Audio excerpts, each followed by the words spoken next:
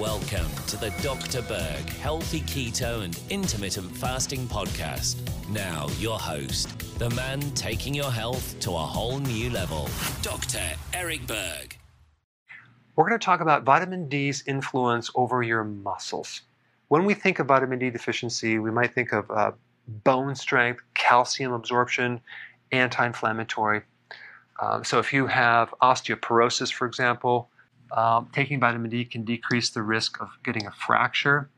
Also, vitamin D helps decrease the risk of falling. Probably more to do with the strength of the muscle.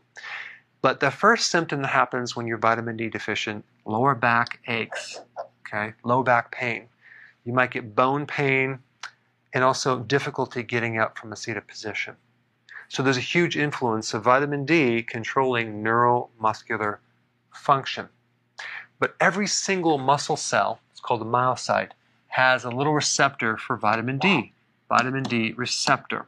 So let's start at the top. Vitamin D helps muscle strength. Whether you're climbing stairs or getting up from a seated position, or you find that you're working out and you just feel weaker, could be your vitamin D. Number 2, vitamin D helps stabilize your posture. So if you find that you're slouching too much, you may want to look at vitamin D. All right, number 3, the proximal muscles connected to your hip, like the quadricep, that's the thigh muscle on the front part of your leg. The glutes, that's your butt muscle.